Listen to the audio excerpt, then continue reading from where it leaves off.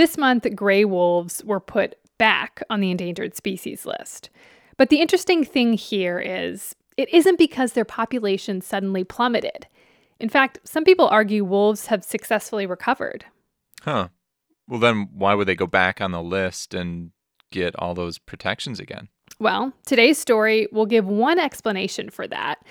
And what we see is it's not as simple as what does the science say should happen to wolves. There's something else muddying the water, and it's us, all these different stakeholders with competing feelings about wolves. And to understand that, we have to go back in time.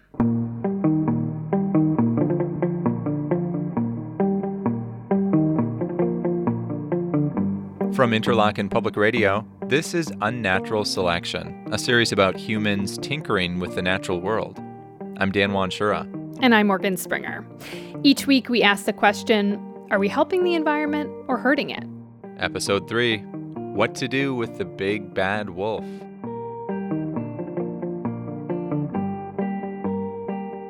Gray wolves were pretty much all over the United States historically. They were in the upper Midwest. They were also in Alabama and Maine, New Mexico and Montana. But then came European colonization. They went, kill every wolf you see. That's Brian Roll. He's a wildlife biologist with the Michigan Department of Natural Resources, and he specializes in wolves. They used a lot of unscrupulous methods, gassing dens to poisoning with cyanide and strychnine, and it would kill everything that touched them. What were they doing with all the wolves they killed? Well, for one, they got a bounty. They did, yeah. They were paid, actually, to do a lot of this stuff at the time. And people essentially succeeded, killing almost all the gray wolves in the lower 48 by the mid-1900s, with one small exception. There was still a couple hundred wolves in northern Minnesota. But then, around this time, there was this growing environmental movement in the U.S., and our feelings about wolves started to change. You know, you had Aldo Leopold and other authors talking about the importance of looking more at an ecosystem rather than just management of game. So they realized having a predator in the system was important. And then in the 60s and 70s, most wolves became federally protected. And eventually they were put on the endangered species list. It's this powerful conservation tool. What endangered meant in this case was, with rare exceptions, no more killing gray wolves at all. The only spot in the lower 48 where it was a bit different was Minnesota, where wolves were listed as threatened. And wolves started to descend out of that northern Minnesota stronghold. In the 70s, there was a breeding wolf pair on the Wisconsin-Minnesota border. And by the late 80s, the first wolves were verified again in Michigan's Upper Peninsula. This January, on a truly frigid 0-degree day, I'm in Marquette, Michigan with Brian Roll, and we're looking for wolf tracks.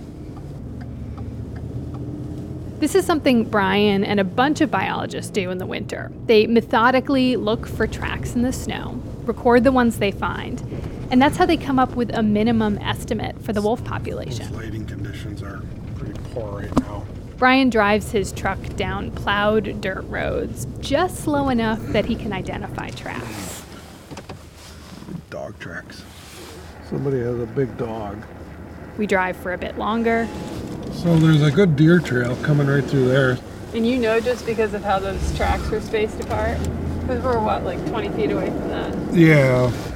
And I gotta say, Dan, what Brian can do is absolutely amazing. I mean, he does have 25 years of experience, but still, we'll be driving at, 5 to 10 miles per hour.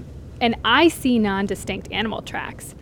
But he can tell exactly what animal it is, and while we're still moving a lot of the time. Coyote. Yeah? And then about 7 minutes down a road. Well, you're in luck. I'm in luck?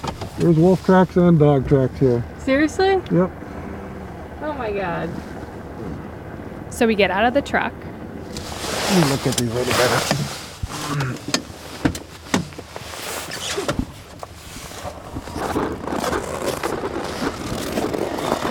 What are we looking at? Right here. Uh-huh. That's a dog. Yeah.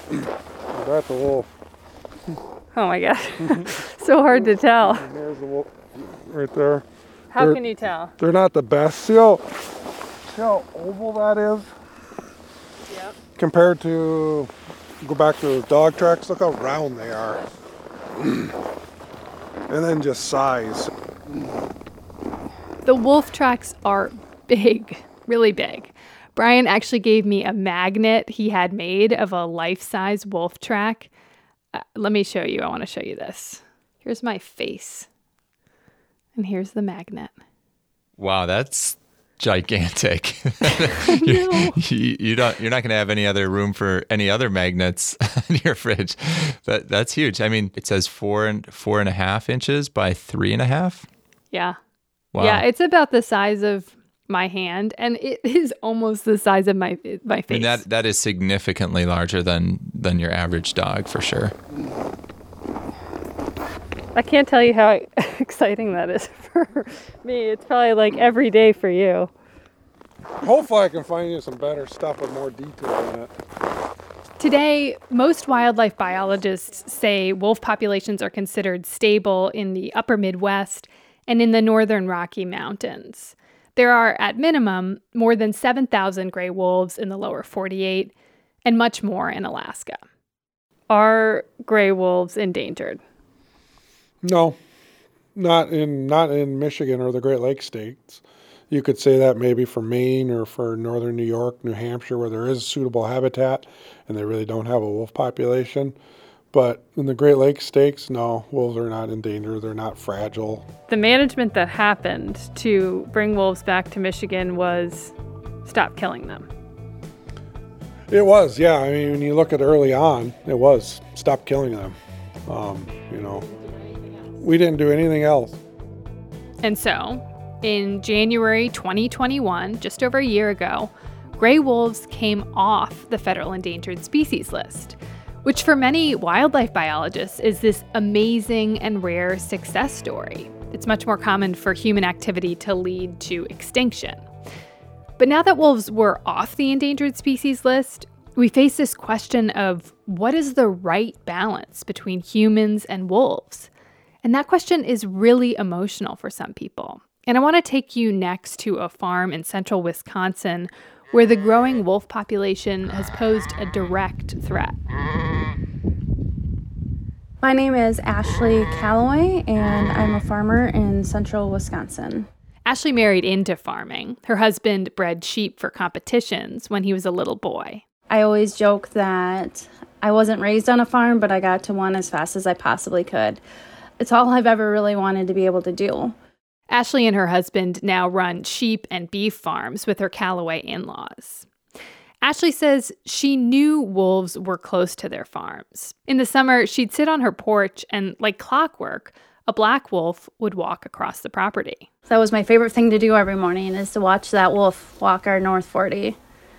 And we had a pretty great relationship that way. He never bothered our cattle, and I just sat there and enjoyed my morning cup of coffee watching him. But then in the spring of 2017, wolves killed 2 of their ewes. 2 years later, it happened again, but this time it was much worse. My father-in-law had walked down to the sheep pasture to check on the flock the same way he's done for over 20-some years. And when he had gotten down there, only one ewe had greeted him. He started walking along the fences to see if they'd escaped through a break. And then he got his answer. He saw a sight that was definitely one out of our worst nightmares. He pretty much found the massacred remains of our family's flock of sheep. All remaining 12 sheep had been killed, which may not sound like a lot, but you have to understand that the Calloways spent decades breeding these sheep for competition. Literally, we lost 30 years of blood, sweat, and tears. Really, just to be told that there's nothing they can do about it. We can fill out some paperwork and wait for a small reimbursement that wouldn't really equal the true value of the animals we lost.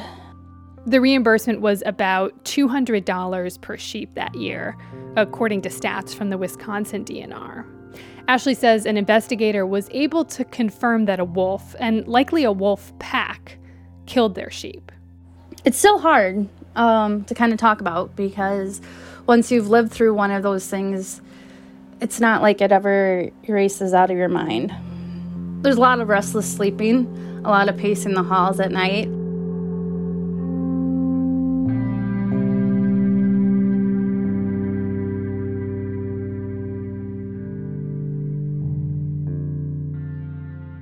It's been 2 years now, and the Calloways have begun to rebuild. They have about a half dozen sheep now. But the wolves are still active in the area, and Ashley says she's scared to let her daughter play outside, and she's scared for her livestock. Wow, yeah. What does she think should happen to, protect their sheep then? Even though our family has experienced some pretty detrimental loss, we're not asking, we've never asked or desired even to have wolves be eliminated. That is not something we want by any stretch. We understand wolves have an important place in our ecosystem. We just want to keep them off the endangered species list and be appropriately managed, just to have the ability to protect ourselves and our livestock. I mean, that seems like a pretty reasonable request given what they've gone through. Yeah, it's totally understandable that she feels that way.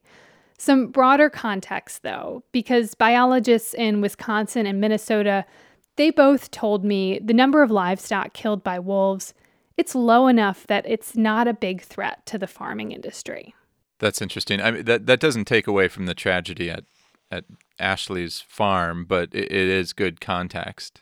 Right. Now, there's another group that really wants wolves to be off the endangered species list, and that's deer hunters. Basically, their argument is wolves are killing too many deer and making it harder to hunt. Now, I will say that's not backed by research done in Michigan. They found that wolves killing deer, it was just one small piece of the pie. The main thing that hurt the deer population was a string of really cold winters. These two things, though, wolves killing livestock and wolves killing deer, they've energized a lot of people who want to hunt wolves and protect resources. The real gorilla in the room is hunting them. That's really where the rubber meets the road is, should we hunt this population? Brian Roll with the Michigan DNR again. Brian says one of the challenges to answering that question is it's very emotional and politically charged. Some people see wolves as this majestic, iconic species that should never be killed. I'm sure you've heard the term charismatic megafauna. I mean, you go and there's wolf calendar, there's moose calendars, there's, little stuffed wolves. I mean, people love the things. This is more in alignment with how many Native Americans see wolves. Gussie Lord works for Earth Justice and is representing 6 Ojibwe tribes in a wolf lawsuit. She's also a member of the Oneida Nation of Wisconsin. And many of the Ojibwe, particularly the very traditional Ojibwe, believe that it's never appropriate to hunt wolves. First, because you don't eat wolves, so it's not appropriate to kill animals that you don't eat. And second, because the Ojibwe believe that the wolf is their brother, that the Creator sent the wolf to walk with the Ojibwe, to show them the path for various reasons, very spiritual reasons. Brian Roll says there are just as many people who hate wolves. And he says that has a lot to do with mythologies that have been around for a long time. You look at all our Little Red Riding Hood, Three Little Pigs. Who's afraid of the big bad wolf? Big bad wolf, big bad wolf. Like Warner Brothers and Looney Tunes, all their wolves are usually the villain.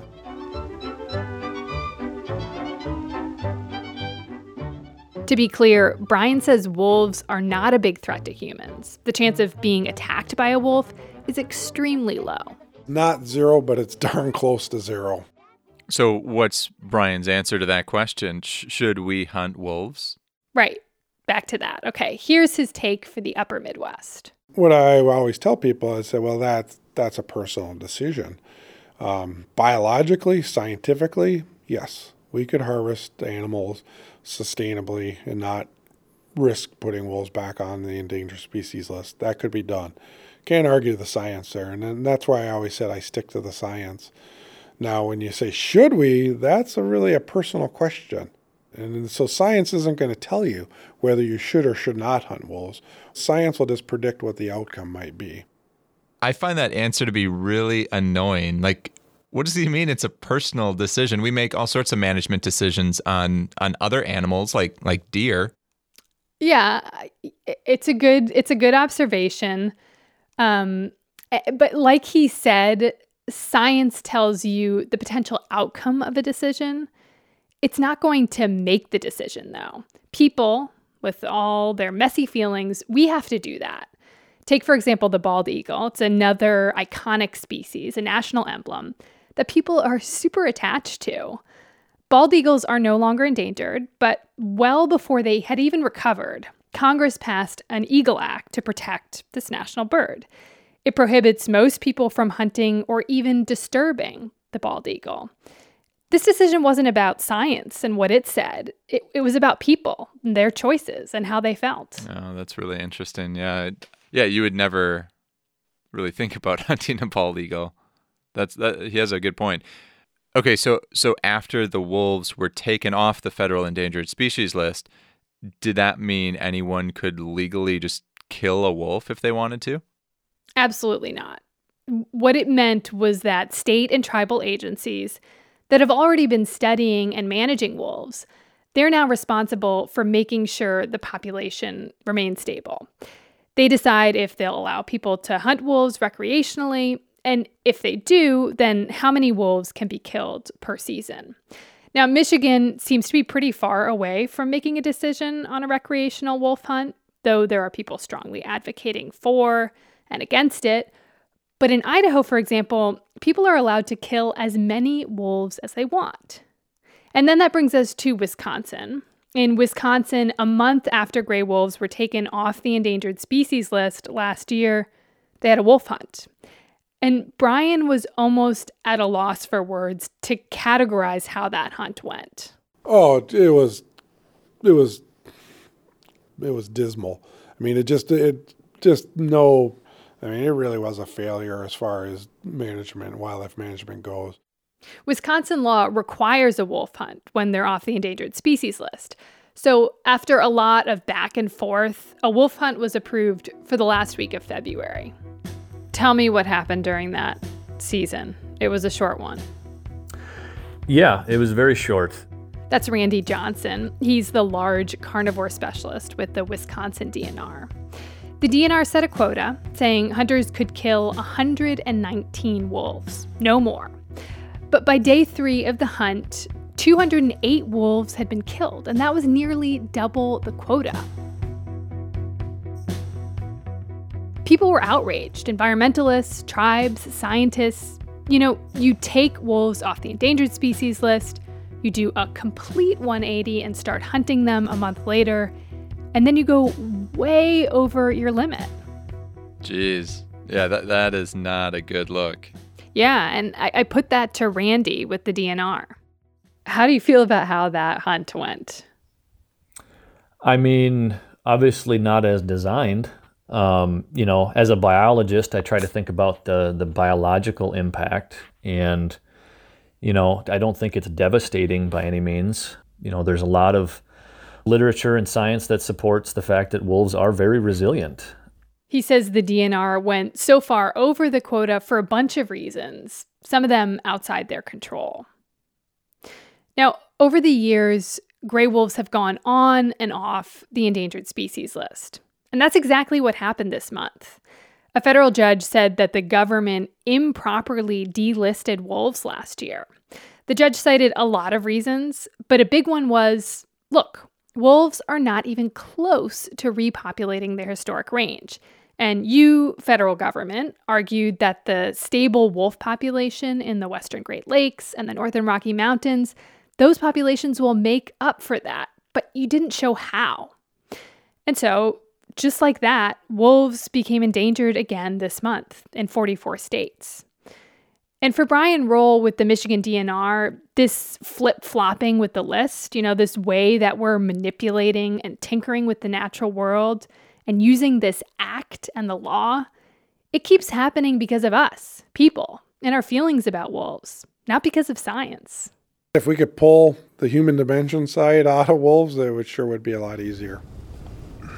There's something bigger walked down the center of the road. Dan, I got to go back toward the beginning when we're out searching for wolf tracks with Brian. What is it? Because even though this fight over wolves is really frustrating for a lot of people, and a lot of people see the issue so differently, it's still kind of amazing that we get to have this fight, that wolves have made such a comeback that I can go for a drive with a DNR biologist in Marquette, Michigan, and see wolf tracks within half an hour. This is a wolf track. There's a track right there, and then a track right there. And that the population is at least stable enough in the upper Great Lakes and northern Rockies that there's actually a debate to be had about whether wolves should be protected or not, hunted or not. I mean, that's pretty remarkable. Now, we can't end this piece without hearing from a wolf, so I leave you with this pretty buzzy recording of wolves in the Upper Peninsula, courtesy of the Michigan DNR.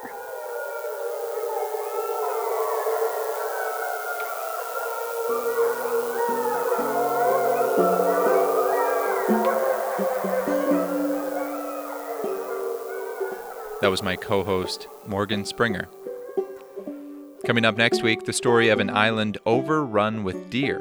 You would find deer that were too weak to stand up. They can essentially create a forest of the living dead. Hear about the entangled fates of white-tailed deer and the forests they call home. That's next time on Unnatural Selection. Unnatural Selection is a special season of Points North. For more stories about the environment in the Upper Great Lakes, check out pointsnorthradio.org or search Points North wherever you get your podcasts. And while you're there, consider subscribing, rating, and reviewing us. Today's episode was edited by me, Dan Wanshura. Our lead producer is Patrick Shea. Peter Payette is our consulting editor. Thanks to Colette Adkins with the Center for Biological Diversity and wolf hunter Bob Mills for sharing their expertise for this episode. Music from Maka, Marlon Ledeen, Blue Dot Sessions, and Santa.